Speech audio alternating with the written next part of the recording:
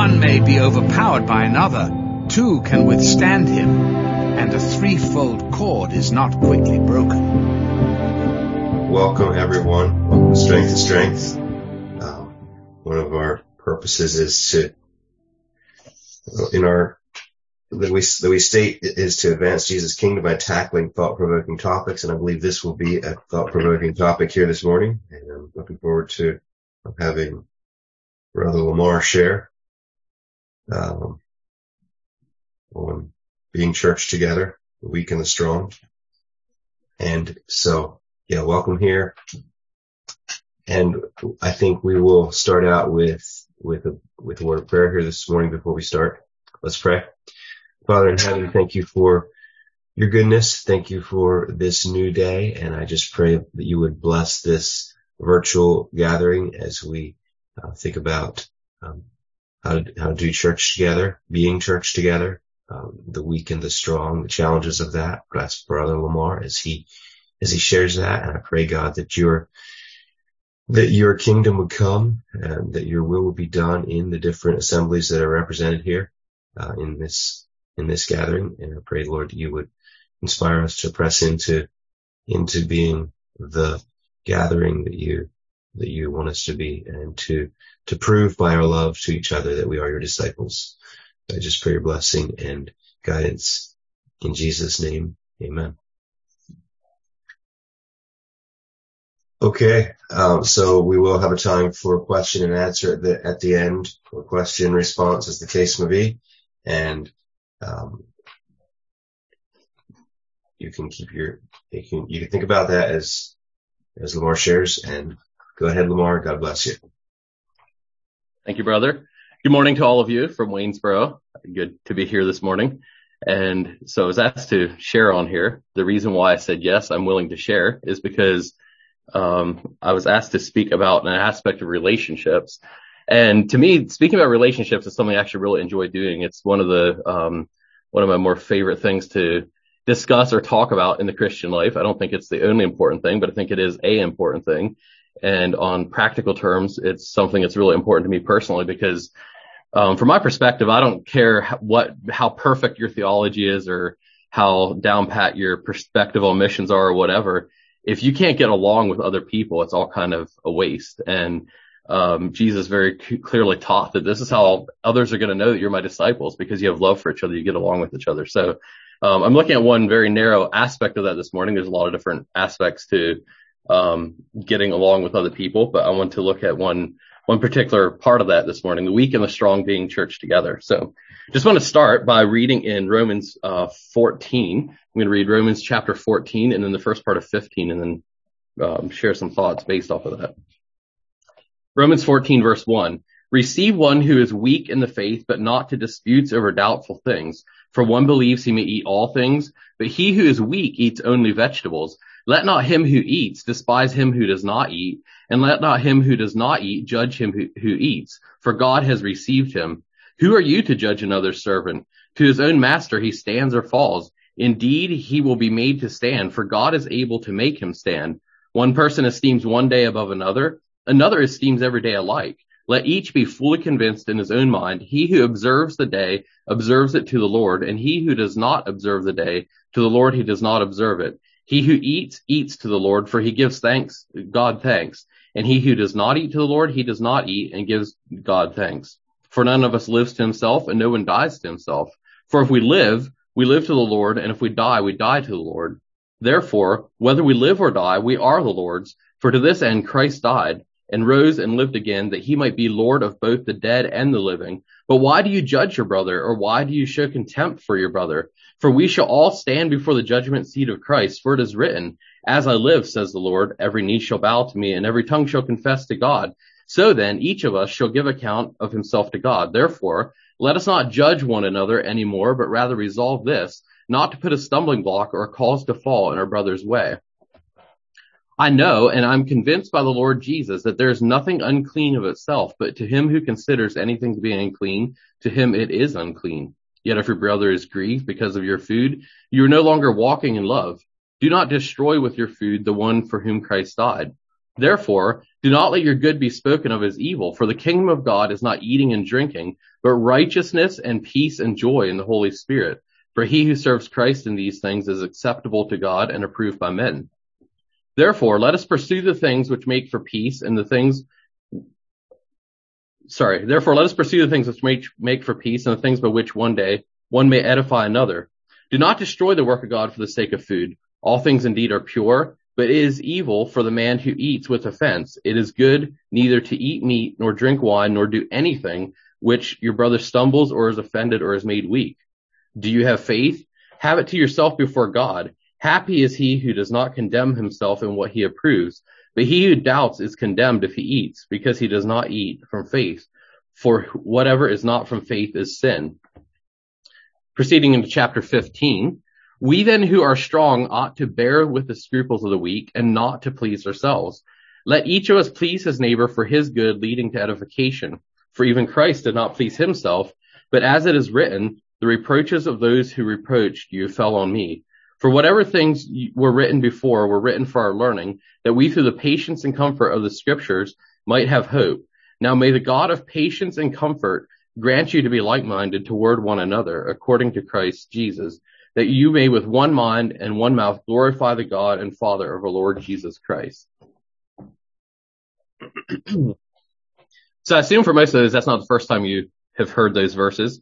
It's actually a fairly common passage, but I always read that and would just sort of have this thought: what does it mean to support the weak? How do we bear the burdens of the weak and kind of avoid offending others? And just had a lot of questions about what all that meant.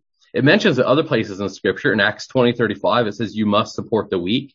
1 Corinthians 8:7, however, there is not in everyone that knowledge for some with consciousness of the idol until now eat it as a thing offered to an idol, and their conscience being weak is defiled.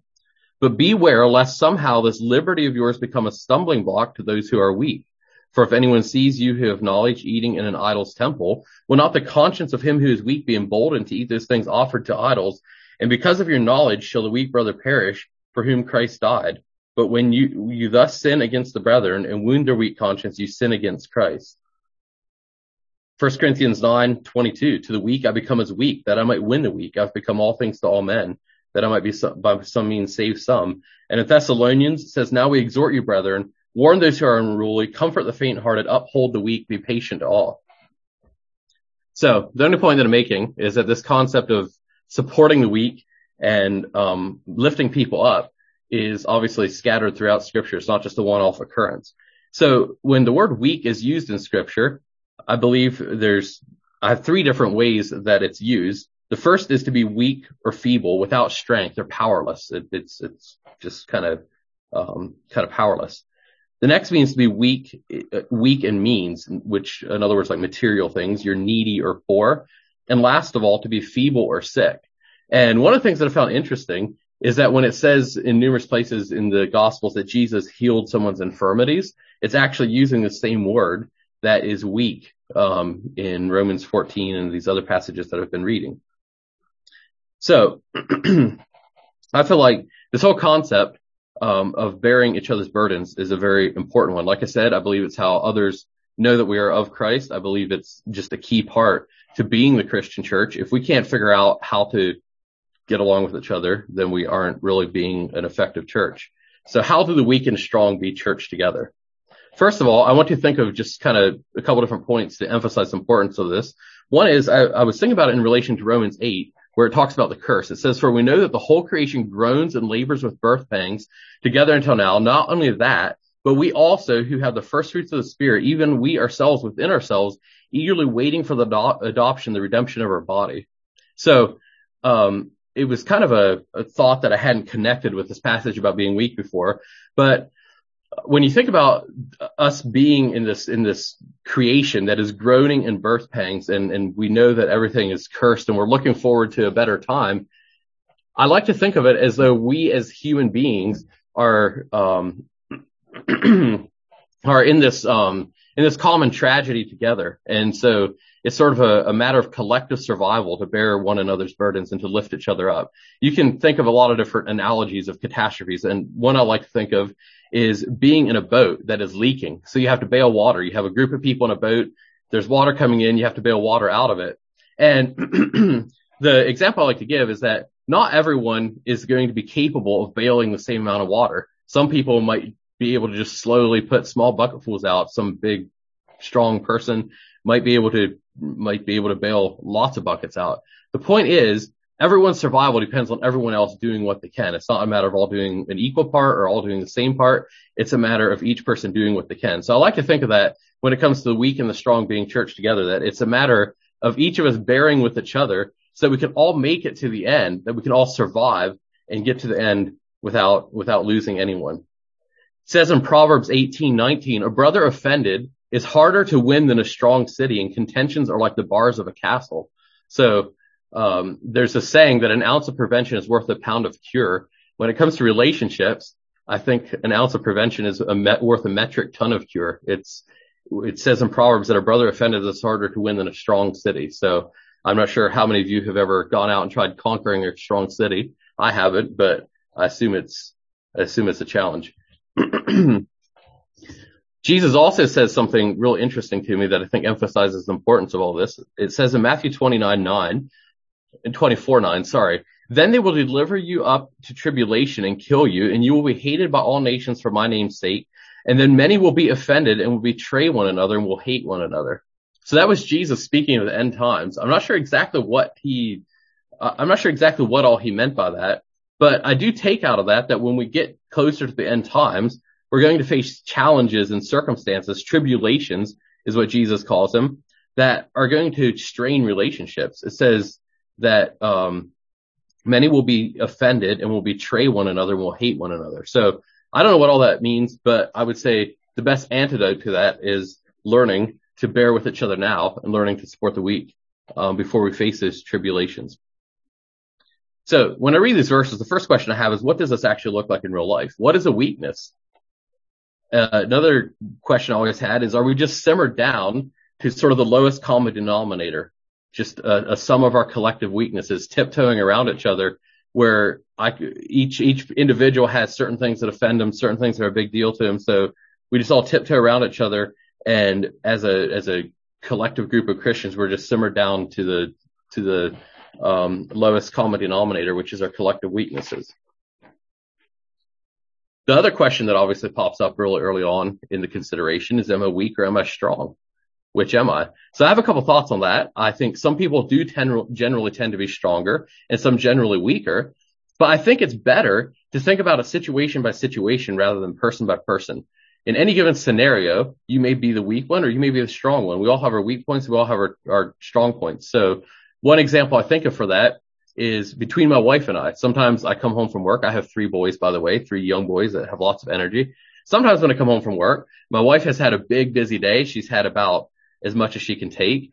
And it's up to me to help bear her burden and be the stronger one, in quotes, that helps entertain the boys, absorb their energy, absorb their rowdiness. There's other times that I've had a big day at work and I'm feeling kind of at the end of the rope myself, and maybe my wife hasn't had such a busy day and she can absorb it. So the point that I'm making is that in my mind, I think being weak or strong isn't just isolated to this person is a strong person, that person is a weak person.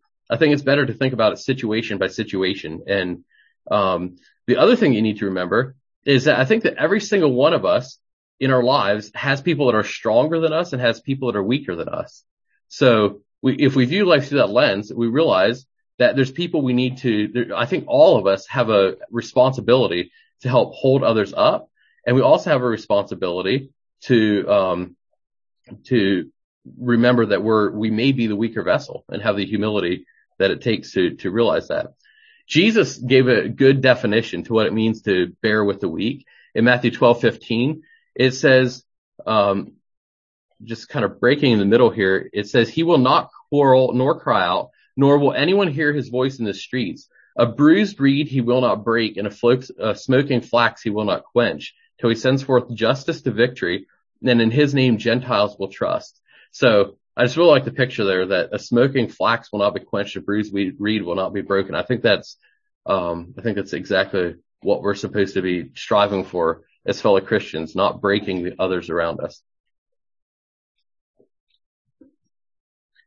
So in what areas can we be weak? I think it includes a lot of different things.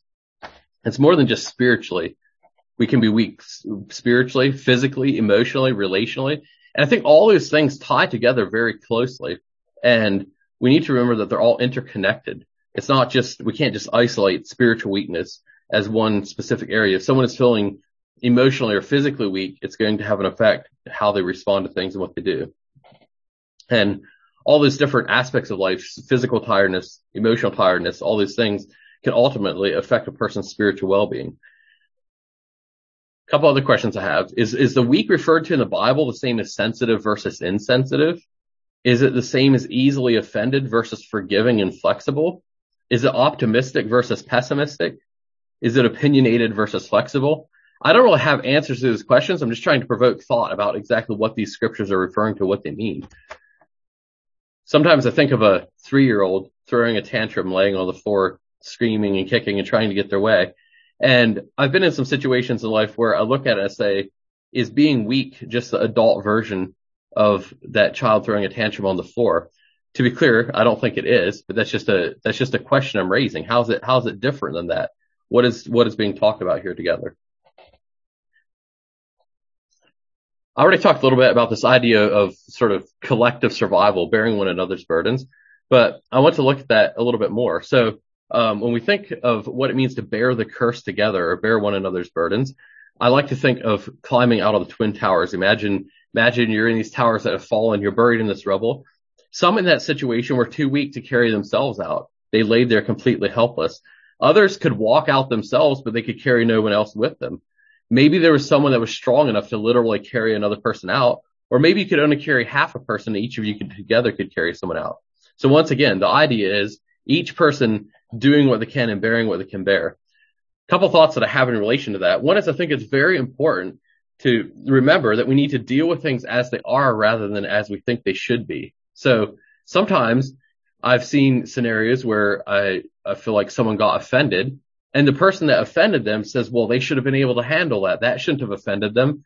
But I would just like to make the point that we need to deal with what is and not what we think should be. The question isn't what should the person be able to bear. The question is what can they bear, not what should they be able to bear. And there sometimes can be a big difference.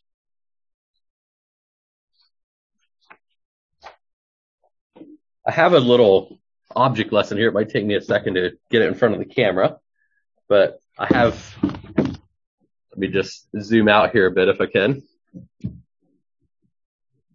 So I'm not sure if you can see this well on camera or not. I have two little creatures or caricatures here with me. So one is made out of plastic. He's very flexible. See how I can bend him and he springs back? Sorry, I lost his face. Anyway, he's very flexible. He can spring right back. This one is really rigid. It's a dowel rod. It's wooden for those of you that can't see what I'm talking about. So if I would bend this too far, it would snap. I'm not ready to do that yet because I'm not done with him. But I think that in a lot of ways, this is how life looks. Some people can just handle more than others. They can literally bend over backwards to accommodate someone else's needs or preferences. Some people can bend more than others. But there's an aspect to this thing that is missing, and that's what I'm going to call the relationship. So I'm worried that you're not going to be able to see it very good on camera here, but I have a string, and I'm tying a string between these two things that I have. And this is what I'm going to call the relationship between the two people. So if you're just looking at these things as isolated materials and saying which one is weak and which one is strong, that's one question. But I think a lot of times in life, when we're dealing with other people, we forget this aspect of the relationship between us. So, when we relate to each other, when I wiggle on this one, it wiggles the other one as well. There's a connection there. It's not just, we aren't just living as isolated beings that we can do whatever we want without affecting other people. So sometimes when we are thinking about what a person could handle or should handle or whatever, it can be tempting to forget about this relationship and think, oh, well, I can say this or that to the other person and it shouldn't offend them. But is what a lot of us forget is that this string here, we have to think about how strong a relationship is. If I need to speak into this brother's life, maybe I say something harsh and it might not break him. He might not literally bend over until he breaks, but we all have sort of this survival mechanism where I think we can tell when someone's getting ready to break us. And usually this relationship is going to snap before the actual individual does, which to me is just as serious as actually breaking the person. Jesus says in Matthew 5:23, if you bring your gift to the altar and there remember that your brother has something against you, leave your gift there before the altar and go your way and first be reconciled to your brother and then come and offer your gift. So the point that I'm making is if you break a relationship with someone because you are not thoughtful about what that relationship can take, that's a very serious issue, and that's something that is not good. The other thing that I would like to think about is that the stronger this connection is here, the worse you can hurt another person. So if this is a weak connection, maybe you don't have a very good relationship with someone, you say something harsh to them, and it just breaks the relationship. You both move on. You lost that person's relationship, but no one was really hurt that badly because of it. It wasn't a strong relationship to begin with. If this was just a small sewing thread, I could lean way over and the string would just eventually break. But the closer connected you are to someone, the worse you're going to be able to hurt them, the stronger thread there's going to be here. That doesn't mean that you shouldn't be closely connected with people, because I only have two characters here. But imagine if this were a whole network of relationships. I had a whole bunch of pedestals here with people on them and relationships between them. Imagine a whole network, and if you pull on one string, it's going to be pulling additional strings over here. That has two lessons I would like to take from it. One is that what you do, probably if you offend one person, you're probably offending multiple people that are connected to that person.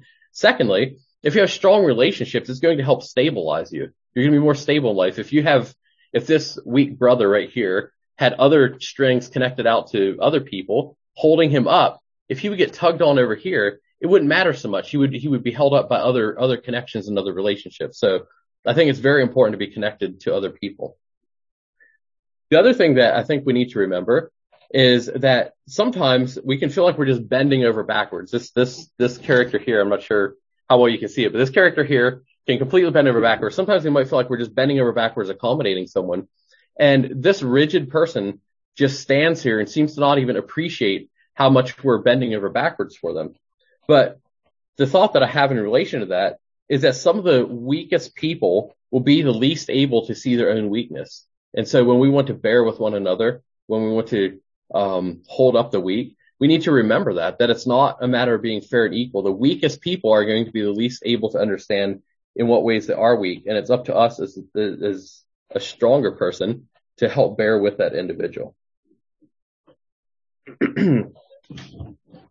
I'll probably bring them back here in a little bit, but that's all I wanted to share with them at the moment. So another question I have is, do Christians always need to avoid offending anyone? What does Paul mean when he says, give no offense in anything? Paul says in Galatians 5:11, he kind of, I think, adds some details to this of what it can mean to offend someone, and whether we just always need to avoid offending someone. He says in Galatians 5:11, and I, brethren, if I preach circumcision, why do I still suffer persecution? Then the offense of the cross has ceased. So he talked about the offense of the cross there. Matthew 15:12, it says of Jesus, and his disciples came and said to him, do you know why that the Pharisees were offended when they heard this saying? But he answered and said, every plant which my heavenly Father has not planted will be uprooted. Let them alone. They are blind leaders of the blind, and if the blind lead the blind, both will fall into the ditch. Reading a quote that I really appreciated, it says, although we cannot keep people from getting offended, we should make sure that it is the truth that offends, rather than our attitude, actions, or approach. We must follow biblical principles in all areas of life. At times, offending is wrong, and at other times it is necessary. As we spread the truth of God's word, we should do so in love, humility, and boldness, making sure we are living by the truth. So the point is, in answer to my question, is it always wrong to offend somebody? I think that there's cases where people will be offended. Let's just make sure it's the truth that is offending them and not we ourselves. And also make sure that you aren't using that as an excuse to not do your part to bear with the weak. You can't just say, well, it's the truth, and so you shouldn't be offended by it. Make sure that your attitudes, actions, and your approach is not the cause of the offense. In relation to that, I want to think a little bit about love and admonition. It says in Ephesians 4:15, speaking the truth in love may grow up in all things into him who is the head, which is Christ. And I think very common verse in 1 Corinthians gives a good definition to what it means to speak the truth in love. Love suffers long and is kind. Love does not envy, does not parade itself, is not puffed up, does not behave rudely, does not seek its own, is not provoked, thinks no evil, does not rejoice in iniquity, but rejoices in the truth, bears all things, believes all things, hopes all things, and endures all things. That's a really powerful definition of love. And so if you think about what it means to speak the truth in love, think of that set of verses. It says in 2 Timothy 2 that a servant of the Lord must not quarrel, but be gentle to all, able to teach and patient, in humility correcting those who are in opposition, if God perhaps will grant them repentance so that they may know the truth. Ephesians 4:1, I therefore, the prisoner of the Lord, beseech you to walk worthy of the calling with which you were called, with all lowliness and gentleness, with long suffering, bearing with one another, endeavoring to keep the unity of the Spirit in the bond of peace. It says in Galatians 6, if any man is overtaken in a trespass, you who are spiritual, restore such a one in a spirit of gentleness, considering yourself, lest you also be tempted, bear one another's burdens, and so fulfill the law of Christ. So once again, when you're helping to restore someone who has fallen spiritually, remember to be gentle. Don't forget the relationship. You don't want to break the relationship before you help the person. So I want to look at a couple of reminders. First of all, a set of reminders for the weak and a set of reminders for the strong. So if you think you're weak, just remember, well, first of all, if you think you're strong, remember that we all take our turn being weak. I'm speaking to all of you. There's times where each of us are the weak person, and we need to understand that. So if you're taking your turn being the weak person, be honest with yourself when you're being the weak one. This will be helpful. This will help you be thankful to those who are taking up slack for you. Like I said, sometimes the people that are actually feeling the weakest at the moment are the least able to appreciate how others are bending to help them. So if you have the humility to be honest with yourself and understand that you're being the weak one, it will help you be thankful for the people around you. It will also keep you from offending the strong person by being unthoughtful about the ways they are bending for you. So even if someone is strong, they still have a breaking point. They can still be offended. And if you're being weak, try not to be unthoughtful about the way other people are bending for you and bending to your wishes and offending them in the process. Another reminder for the weak, if you're faking weakness to be manipulative and get your way, which I call big person's pouting, then shame on you. May God be your judge. It takes a lot of wisdom and discernment. Sometimes people are actually weak. They're struggling. They're reaching their breaking point, and we really need to help them. Other times, I think it's possible to use this whole thing just to be manipulative and get your own way. That's obviously not what we're talking about. Reading another quote, how can I learn not to take offense at little things? So if you feel like you're the weak person, how can you kind of grow in being a bit stronger and taking offense at things? It says, trying not to take offense is like trying not to think about elephants. If someone says, don't think about elephants, we automatically think about them. If we focus on trying not to take offense, we will keep thinking about the offense. For many people, the tendency to take offense at little things is rooted in a false perspective of security. We all desire security and safety. We desire the good opinion of others. We secure those good opinions with performance, what we do, how we speak, how we dress, how we express ourselves, etc. When our security is based on our performance, we may feel threatened when someone expresses something negative about us. The natural response to that threat is to take offense or become angry. Even a casual, flippant, or offhand remark can gnaw at us and steal our peace. The way to prevent taking offense is to address our desire for security. As long as our feelings for security are rooted in ourselves, the tendency to take offense, even at little things, will exist. If, however, our feelings of security are not rooted in ourselves or our performance or our perspective will change, and our response to the actions and comments of others will become more balanced. I found that quote helpful in thinking about how not to take offense. Now I want to look at a couple reminders for the strong. Once again, remember your own moments of weakness. Maybe it's your turn to be the strong person in the situation, but remember that you have your own moments of weakness. Don't get inflated. And remember that even if you are generally a stronger person instead of a weaker person, you didn't choose your own makeup. Also, if you're the strong person in the situation, fight the urge to view life through the lens of fairness and equalness. The bottom line is life isn't fair and equal. Different talents have been given to other people. Some people, I believe, are actually called to bear more than others. Remember the illustrations I've given of collective survival, if you're all in a boat bailing water together, it's not a matter of being fair and equal. It's a matter of doing what you can do and doing what God has enabled you to do. So if you're the strong person, don't view life through the lens of fairness and equalness. There's also kind of this paradox that the stronger you get, the more you will be obligated to bear for your weaker brothers. The stronger you are, the more you're obligated to carry. Secondly, being strong-willed and uncooperative is not being strong. So when I was talking about being weak, I said that just being manipulative and doing big person's pouting is not what we're talking about. And the same goes for this, that being uncooperative and just sort of bullheaded about things is not being a strong person. That's not what we're talking about. Once again, that's just manipulating people. The most fragile people are going to be the least able to appreciate that you're bending for them. Have you ever had moments in life where you felt like you were the stronger person just bending over backwards for someone, and there was someone else that you feel like you were really trying to accommodate, and yet they're so sensitive and fragile about things, talk about how much they're bearing? Or maybe just thinking again of how this can vary by situation from one situation to the next. Maybe I don't know, at our church we have a lot of fellowship meals, and we really enjoy those. They're a big blessing. The negative to that is that there's always cleanup to do. There's a lot of work to do to get cleaned up, get the tables put away. We have a griddle here. We cook some things on. Someone has to go clean that off. So maybe you're sitting there visiting and you realize cleanup needs done. Someone says, well, they just don't feel up to cleaning off the griddle. They only had 6 hours of sleep last night. But what if you only had 4 hours of sleep last night, but you're feeling stronger than the person that had 6? Can you get up and go clean off the griddle, even though that person actually is less busy than you? Maybe they've had more sleep than you had. Maybe their schedule is emptier, but you can actually bear more, and so you should take it. So just remember that it's not always fair and equal, and the most fragile people are not going to be able to appreciate ways that you're bending for them. Just kind of summarizing some miscellaneous thoughts on this topic, I want to look at kind of summarize 3 mistakes that I think we make when relating to the differences between the strong and the weak.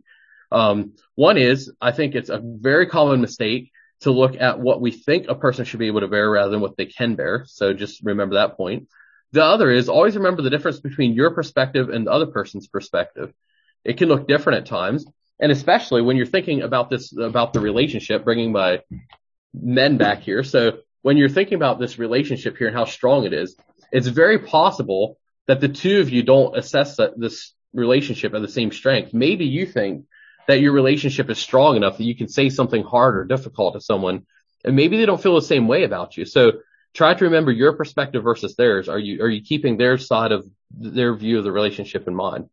Also, as I've already emphasized, one of my 3 things I think is a common misconception is viewing things through the lens of fairness and equalness. We all have to bear different loads. It's the strong bearing with the weak.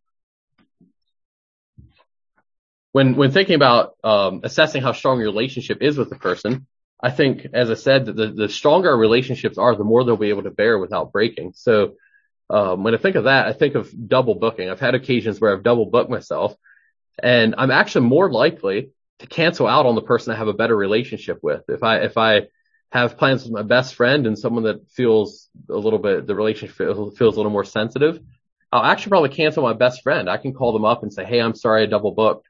I can't come, and they'll understand. Whereas if it's someone that feels kind of fragile, I'm worried I'm going to offend them. So the point is, the stronger your relationship is, the more they can bear. Questions that we should ask when relating to others is, how strong is this person? What are they going through right now? How will other current circumstances in their life affect their ability to handle this? Maybe you need to speak into someone's life. Maybe you're having a disagreement, and one of you is going to need to give in to the other. Ask yourself the question, what else is this person going through? What other load are they bearing? Can I help bear their burden by giving up my opinion?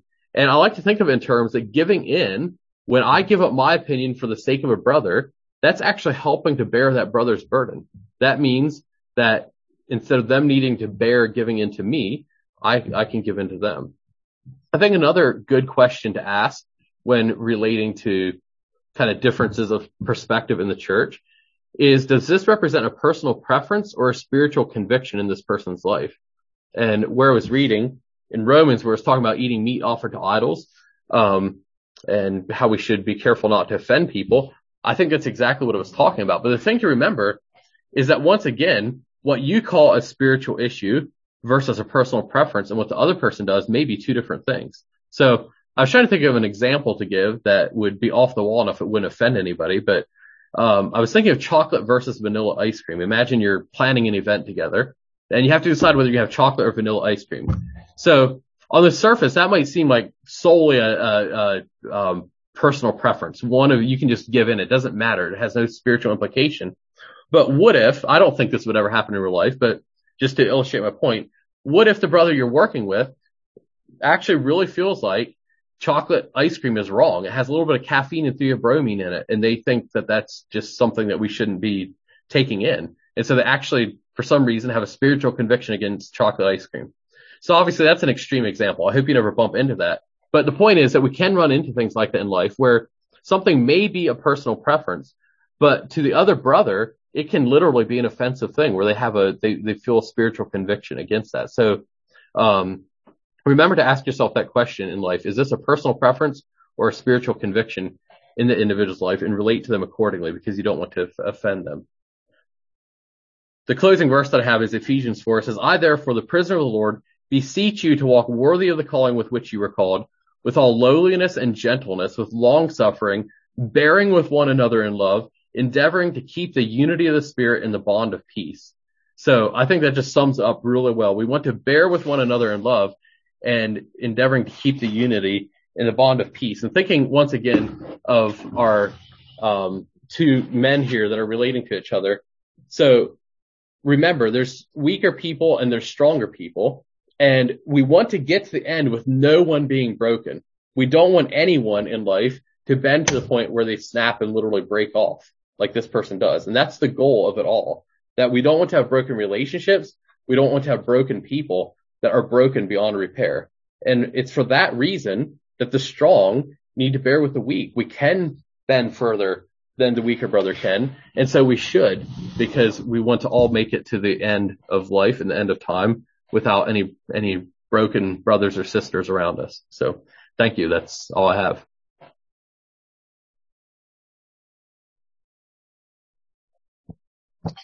Well, thank you, Lamar. That was really good, and lots of good advice and teaching in there for us. And I would say probably that your stick figures there, I really like that too. I know I had some comments on the chat here that they appreciated that.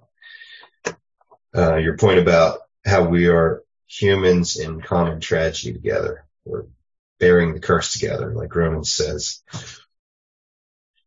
So, as you were talking, you read from the passage from 1 Corinthians 13, the love chapter, and I have a question for you that I think comes in here. So, in a discussion earlier this week, it says love, in the love chapter, love bears all things, believes all things. So, in relationships with each other, should we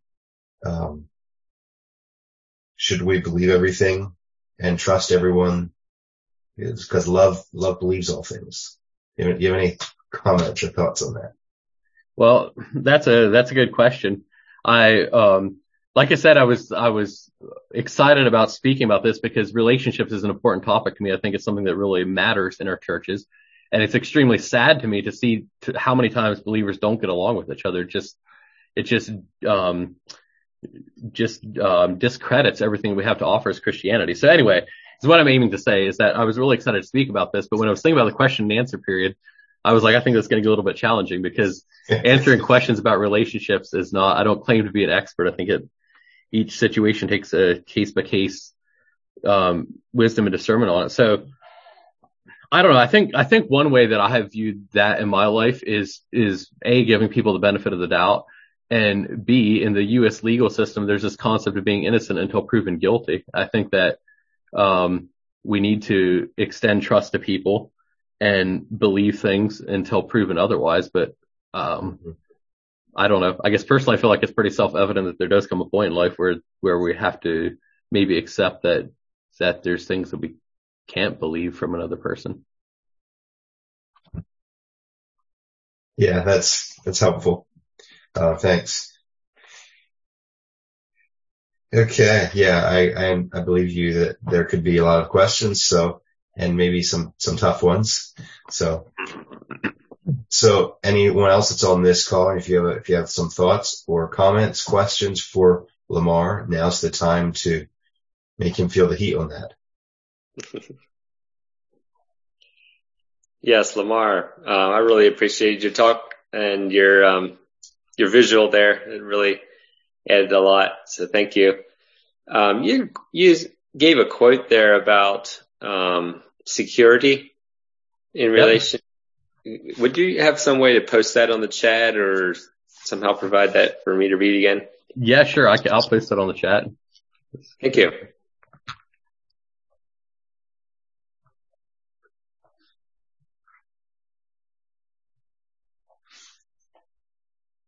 Go ahead. You don't have to wait. I'm taking a moment to find it. This subject here is when you teach 1 Corinthians or something along that line. The context is the weaker brother, who, interestingly enough, is in the biblical context. The weaker brother is the stick figure, who is rigid and sees everything as black and white, and so eating the meat offered idols and so on. And so we who are strong, we bend, we work there with him. The interesting thing though is maybe it's the other way around. So that rigid person, he adds lots of stability to the flexible guy over here. And so we often think of needing to, we need to bend and we need to facilitate. And sometimes I think in my mind, and another brother pointed this out, that sometimes we don't know which one is the weak and which one is the strong. So let's just say, for example, my example won't be quite as good as vanilla and chocolate here, but so let's say I have a brother who thinks I can watch movies, and that's not a problem. And you just don't understand. You're too sensitive. That's, you're the weak brother. In reality, maybe he is the strong brother, and it's this guy over here who can just bend and do whatever. Maybe he's the weak brother. Whenever this subject comes up, my mind goes back to that, because I think we need to evaluate where we fit, and just because we're the flexible guy with the smiley face doesn't mean that we're actually the strong guy. And I think that's the way it gets portrayed sometimes. It's like, well, just get over it. And, we need to help this guy here who's weak and the poor, he's conservative, he's rigid, he's weak, he can't handle this, he has a weak conscience. Anyhow, there's no answer to that. I don't think. It just gives me some food for thought when I approach these situations. Yeah, for sure. I think it's real important to always make sure that we're thinking about the possibility that we could be the weak person. I don't think any of us like to think in terms of us being weak, but in a relationship, where there's a disagreement, I think we have to realize that there's a possibility we're actually the weak one. So. Hey, Lamar, it's Kent. Question for you. So I've noticed this in my own life that I start to look at the actions that I take against those who are around me, who I'm in close fellowship with. And if I start to ask that, is this thing going to actually, help or harm another brother or sister? It's kind of a good litmus test. But then I'll ask the question to you, if you've got any wisdom for the group, how do we keep ourselves from putting our own persons in bondage to asking that question all the time and always being concerned that, oh my goodness, did I just eat the wrong granola because this is going to cause a brother to sin, right? And then do I become a weaker brother to a stronger brother who has no issue with granola? That's a good question. Yeah, I don't know. If I'm understanding correctly, you're saying how do you keep from just sort of obsessing over this and then like worrying about it all the time, whether or not Right. you're doing something that is offending someone. I think that it's important to do the best we can, but another kind of, I would say, competing concept that I think about sometimes is that we do need to remember that we're pleasing God and not people. And so, it's like sort of like the quote I was reading about where our basis for security is our security rooted in how other people feel about us and how we're performing in other people's eyes, or is it rooted in other things? And I think our security ultimately needs to be rooted in God and whether or not we're pleasing God and not pleasing men. So I would say those two concepts have to sort of be held in tension with each other. I don't think they're contradictory necessarily, but I think it definitely is a problem if we become too obsessed with just worrying about how we measure compared to other people. I don't know. I'd be interested in hearing answers from other people. I'm sure there's people in here with more wisdom than I have about it. So.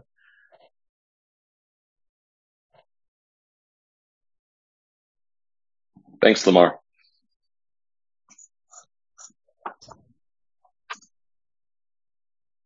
Thanks for your presentation, Lamar, this morning. I appreciate it. I needed it. Two questions for you, a two-part question.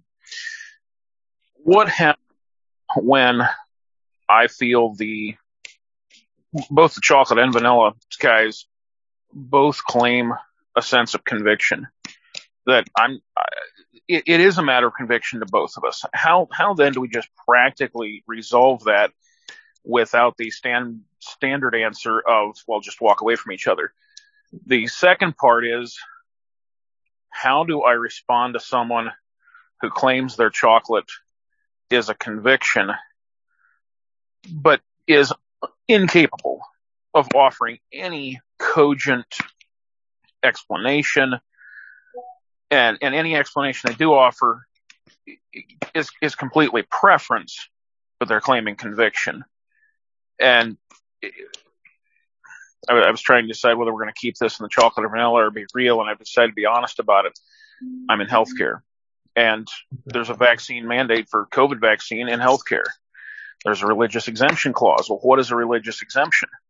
The wording is a deeply held religious belief.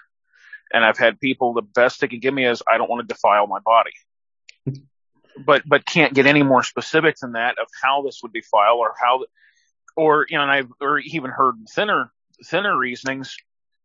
Well, they can't mandate that. Well, that's not a deeply held religious belief. That does not rise to the level of conviction. How do we walk through that in relationship and brotherhood? That's an excellent question.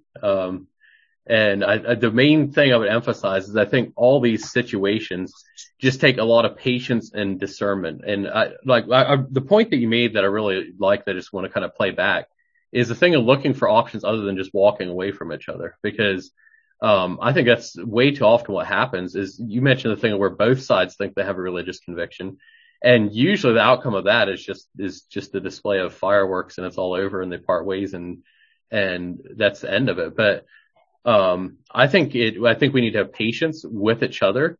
We need to, I like the scriptures about, relating to others in gentleness, and I guess trying to understand the other brother's perspective, hopefully in the process of trying to understand their perspective, it becomes clear that it either is a conviction or it becomes clear they don't have a basis. But I don't know. I've been in scenarios exactly like you're describing, and it can be a real challenge, but I think we just need to, one thing that I look at in my life is there's so many scriptures about loving each other and getting along with each other and having good relationships. And, how can you say you love God when you hate your brother? Just so many of them.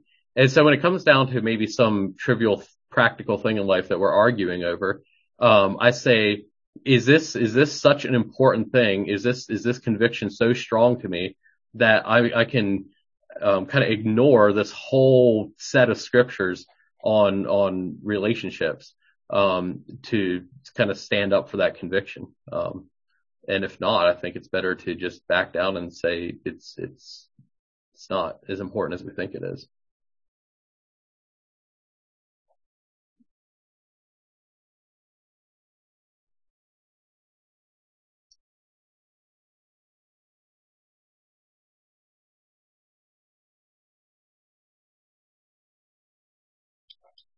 Hey, good discussions here. We have a question on the chat. It says, good talk.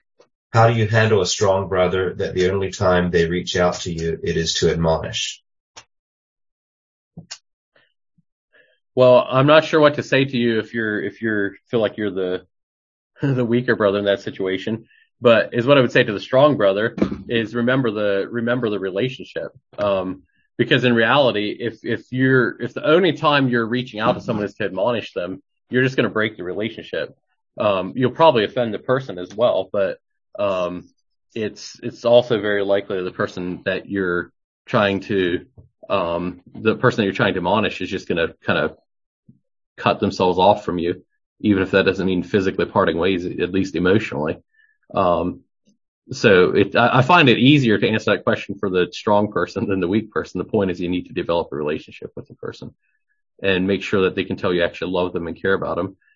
If you're the weak person, or if you feel like someone is always just coming at you with admonishments, I guess you could proactively on your end reach out and try to relate to them and do things with them and invite them over for meals or relate on some level other than just waiting until they come to admonish you. Kind of be proactive and reach out to them before they reach out to you. I'd like to suggest that the person who is always trying to admonish other people is just acting strong. They're not really strong. I agree. Alternatively, if I could offer a different perspective, if that person is all the time harping on everyone, that may be a different matter. But it could mean, and this is difficult for me to accept, I don't say this from a position of having had this whip, that they actually care about you. And their version of showing love and relationship is not your version of love and relationship, but they actually do care. And that's hard to accept, but you're back to the stronger, weaker, that yes, they should show more relationship and love, but their admonishment may be the way they see loving you. Mm-hmm.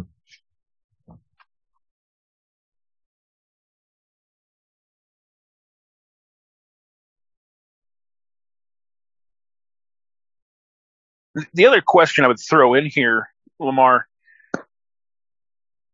and I'm confident this is not what you're aiming for, but it feels like this is a slippery slope.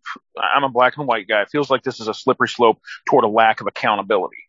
Well, I just have to keep bending and bending and bending and bending, and they can be manipulative, and I just have to keep bending. It feels like this is headed toward no accountability and enabling, not discipling. I'm confident that's not what you're driving toward. Can you throw us a crumb or two to assure the skeptics of that? That's a good question. I think the perspective I would have on that is that you mentioned earlier that if someone is admonishing you, maybe they do actually care about you or do actually love you. And I think that if we love our brother, and if we're actually going to help that brother bear his weaknesses, and we can see a weakness in his life, it's on us to help minister to the person or disciple them and help them grow, because ultimately we want them to grow out of that. So I think my thought behind what I'm sharing this morning is not so much about if you reach out to them or not, but more a matter of how you do it and kind of what that means. Because I totally agree that it's one of those things that needs to be held in tension with other scriptures about speaking into each other's lives and holding each other accountable. And also, I would just point back to the quote that I read about making sure that it's the truth that is offending and not your approach or your attitude behind it. Because I think Paul made it clear that sometimes others are offended by the truth.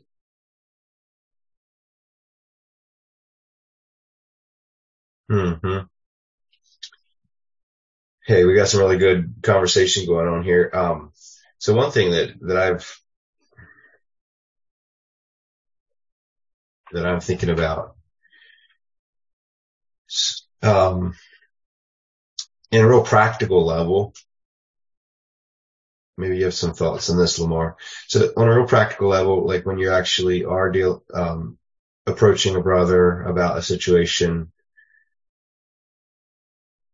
I've heard it said that you should be careful that you don't do the bologna sandwich thing. You know, you get praise and then criticize and then praise again. You know, that's the bologna sandwich. I guess it depends whether you like bologna or not, whether you think bologna belongs to the outside or the inside. But,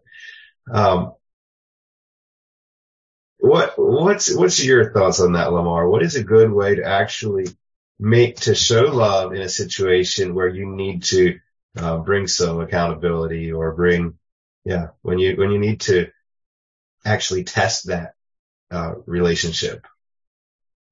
I like that bologna sandwich illustration. I never heard that one before, but I know exactly what you're talking about. So I think that's pretty good. I think it's one of those things that you need to, it's back to this thing, you have to be showing care for the person aside from just when you want to admonish them. Like that's not the only time you're talking to them. And the other thing that I've found really helpful in my life is just simply remembering to pray for that person, because sometimes if you feel like a person is being the weaker brother, it's real easy to start feeling actually kind of frustrated at him and irritated at him. And it has been, I've been impressed in my own life how when you pray for someone for a while, it just really changes your attitude and your heart towards them in a way. And I think that I think that will make a difference. Not so much that your prayer for them is I'm not talking as much about what your prayer does for them as what it does in your own heart towards them. I'm talking more about how your prayer changes you than how it changes them.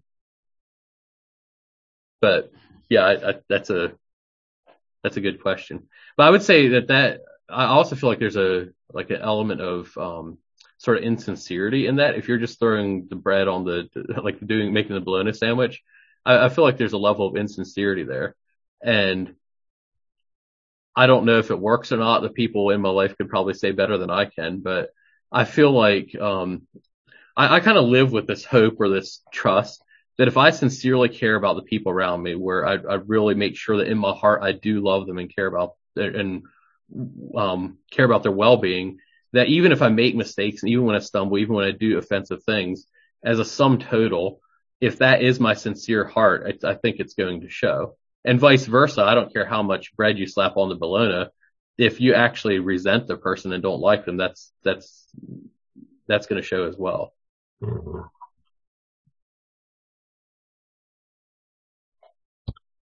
Yeah, good stuff. Anyone else?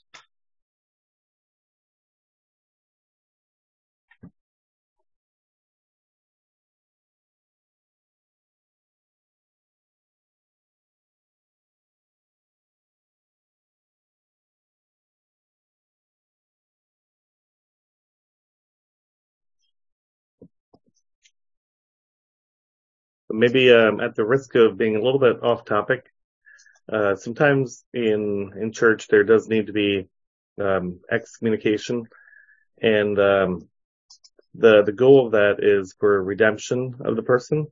And it seems somehow that's a very rarely reached goal. I don't know how often I've seen somebody be excommunicated and then loved back into the church. Do you have any thoughts on that, why that phenomena may be?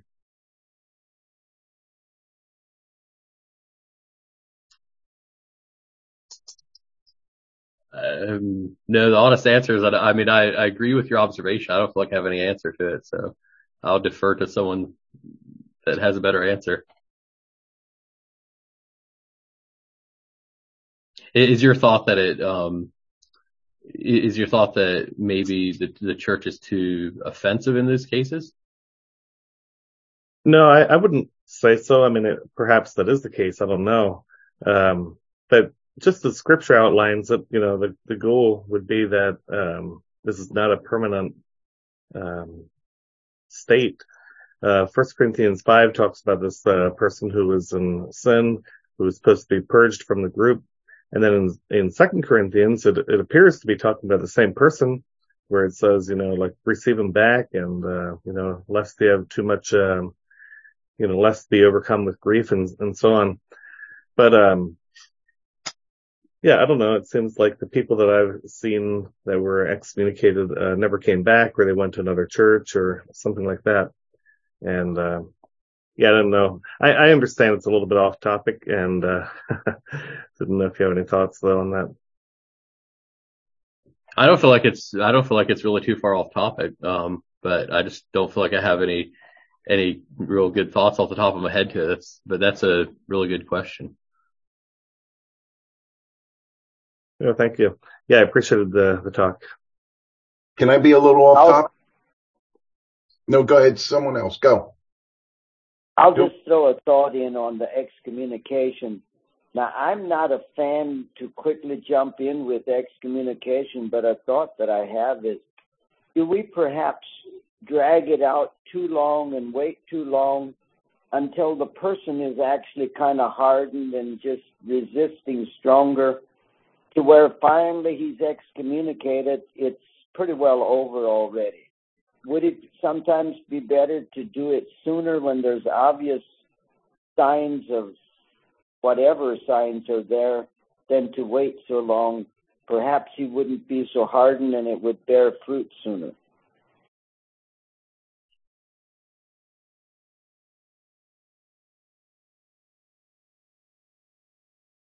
I actually have the same thought. I think that's an interesting perspective. I about thought of saying a similar comment, then I thought of the outline of Matthew 18 of, kind of going to a brother alone and then going to him with another brother and then taking him before the church and sort of escalating it. And obviously if you go through those 3 steps, and the brother still hasn't amended his ways, apparently he's pretty hardened already. So yeah, I'm not sure. May I talk now or no? I'm just coming at this with a different, everybody smiles. Here he goes. No, but I come at it from a post-prison program where I work with men who are used to manipulating, and you have to put a stop. No, I'm not putting a video on. I'm not dressed. Somebody wants me to get my video. Nope, not doing that one. Anyway, I have my shirt off. Anyway, I deal with a lot of men that are steeped in sin, and we have to get a result quickly. Unfortunately, those kind of critical conversations, I think, have created some of this presentation because I've been difficult in Lamar's life and my board of directors. Maybe I'm taking too much on that, but I need to know how to soften my approach. And I struggle with that sometimes because if I let the guard down in a prison program, then what will happen is I will get manipulated. And so what happens is I transfer that hardness over to my church and I create sore feet all around me. And I don't know if it's more of a question or a statement. I don't know. I just know that if I don't, like I had a guy the other day, he was an arsonist. He had 11 charges. And I said, out of all your charges, none of them bother me, but the arson. And he says, why is that? And I said, because when you get mad, you burn people. And that scares me more than anything because you're subtle, you build a steam and then you react. And that direct approach had him break, and I could hear the breaking on the telephone. And he said, but that's not who I am now.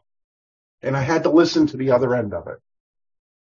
And so I guess this is an apology for being such a hard person and not turning on my video when the host says to. And then the other thing is, I know the Bible says, be lilyfoot and walk around and don't hurt anybody, but sometimes the best way to bring somebody up is to be direct. Quit dancing around it. If there's a turd in a punch bowl, tell them. And, there's no polite way of saying to somebody, hey, that thing that's floating in the punch bowl is not healthy for us. I'm done.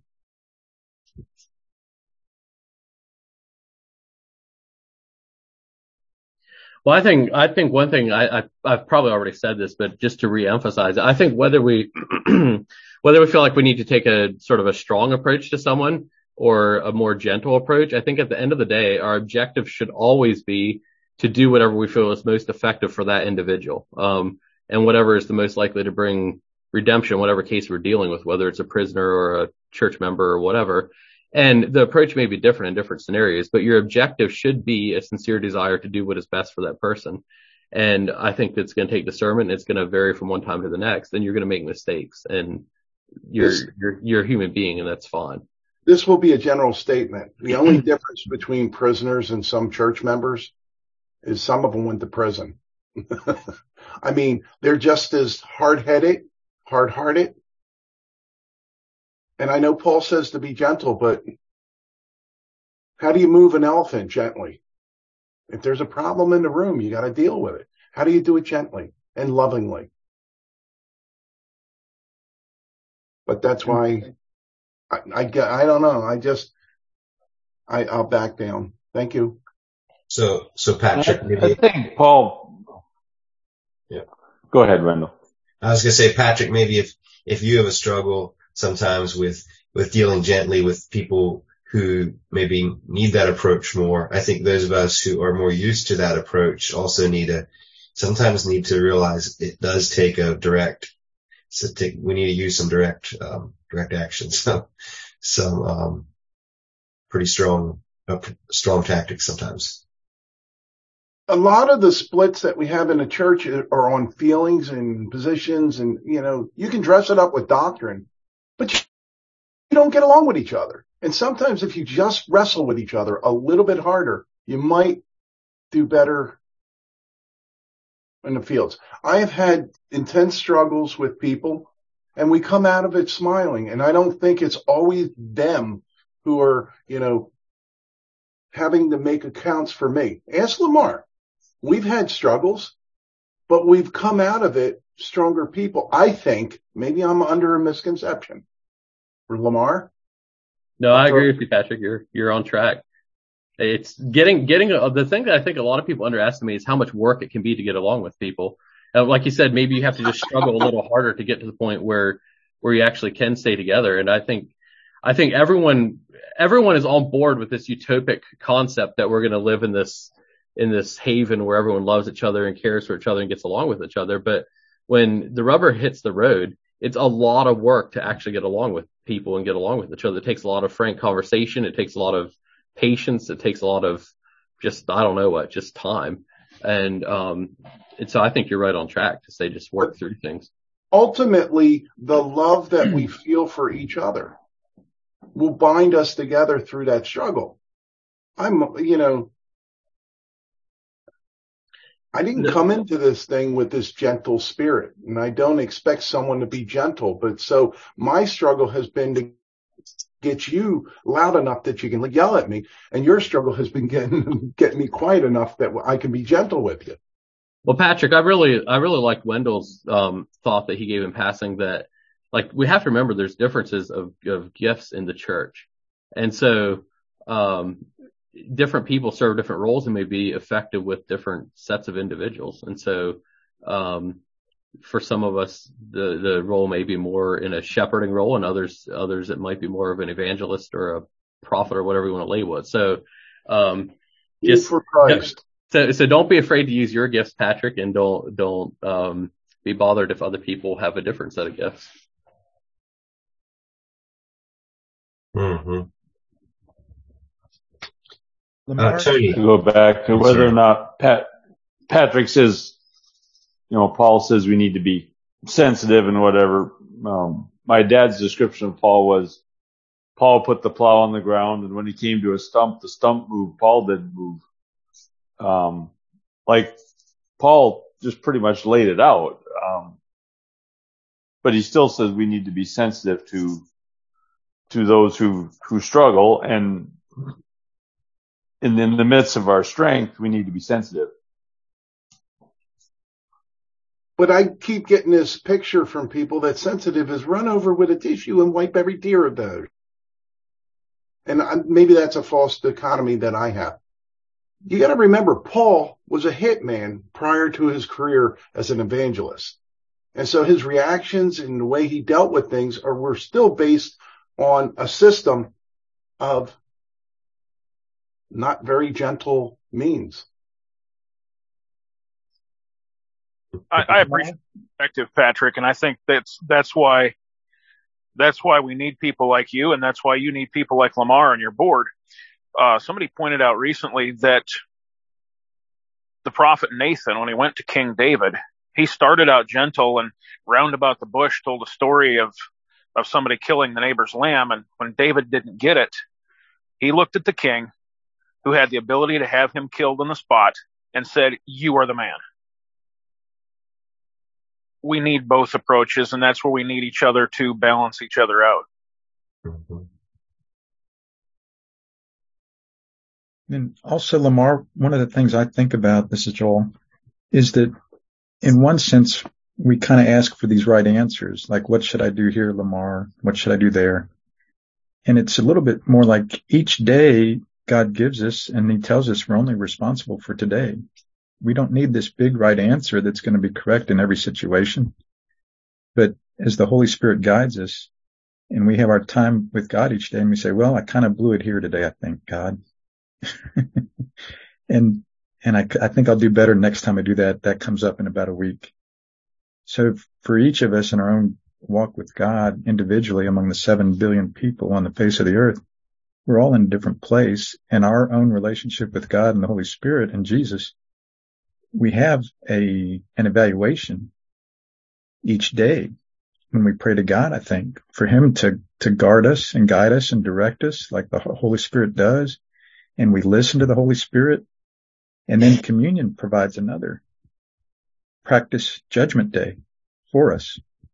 For those of us, especially for those of us who take it every week, it's like, man, I think I blew it with this fellow this week, you know, and we can kind of judge our own hearts in a careful, humble way.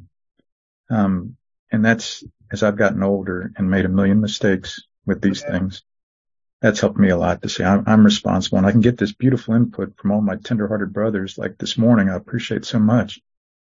But also I can use God's Holy Spirit to kind of judge me and tell me what I did wrong and right, what I could do better.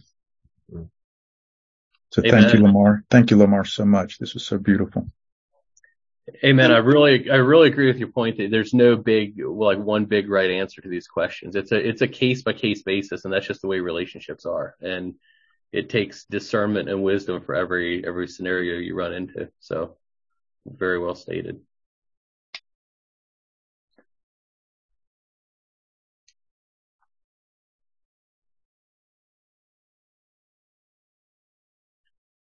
Yes, very good. Some good, really good. Thank you to everyone who chimed in here, and I really did appreciate the discussion that happened here, Lamar, even though you were a little nervous about that. I think that's really. No, I enjoy the conversation. Yeah. I don't mind it. I don't feel like I have the answers. Right. Well, like you said, and Joel just said, there's not, I don't think we're going to be able to come up with a formula that's not going to give us always the right answer for every situation. But it is something to think about and to think about our approach, think about what we're actually doing here. So thank you for sharing that. Yes, thank you especially, Lamar, for coming on and sharing this. So our next upcoming morning, Strength to Strength, we're going to have Brother Chuck Pike coming on again, and it's in the Sacred Writings theme. And he's on the topic of the Bible Jesus read, and I think this is going to be very interesting. Chuck has done extensive research and study, and he's very well read. And in a recent conversation, he was talking about how he picked up Greek over the years. So he's a very, very, very talented brother, very, very well read on this subject, and I'm looking forward to it. So, welcome you to join us on that, 2 weeks from now. And until then, maybe Lamar, if you lead us in a closing prayer here before we shut this down, and yeah, would you do that? Sure. Let's pray. Oh Lord, we come before you. We especially ask you for wisdom, ask you for discernment as it relates to our relationships. I just pray that you bless each of the people on the call here this morning. Bless them with the relationships they have in their life. I pray that you would give them insight and wisdom to know how to relate to the people in their life properly. I pray that you would give us a heart of care and love for others. Lord, fill us with your Spirit that we could have your compassion, have your love. Just pray that you would forgive us as we forgive our debtors. Pray that you would work in our lives to continue to chasten us and help us to grow, lead us to grow in you and what you want us to be. Lord, I just pray for the Christian church in general, that there would be good, strong relationships, that we could truly love each other as you, and that we could be one as you and the Father are one. So we just ask your blessing on each person that's participating this morning. I ask this in Jesus' name. Amen. Amen. Well, thank you, and thanks everyone again for being on, and God bless you, and see you later. As iron sharpens iron, so a man sharpens the countenance of his friend.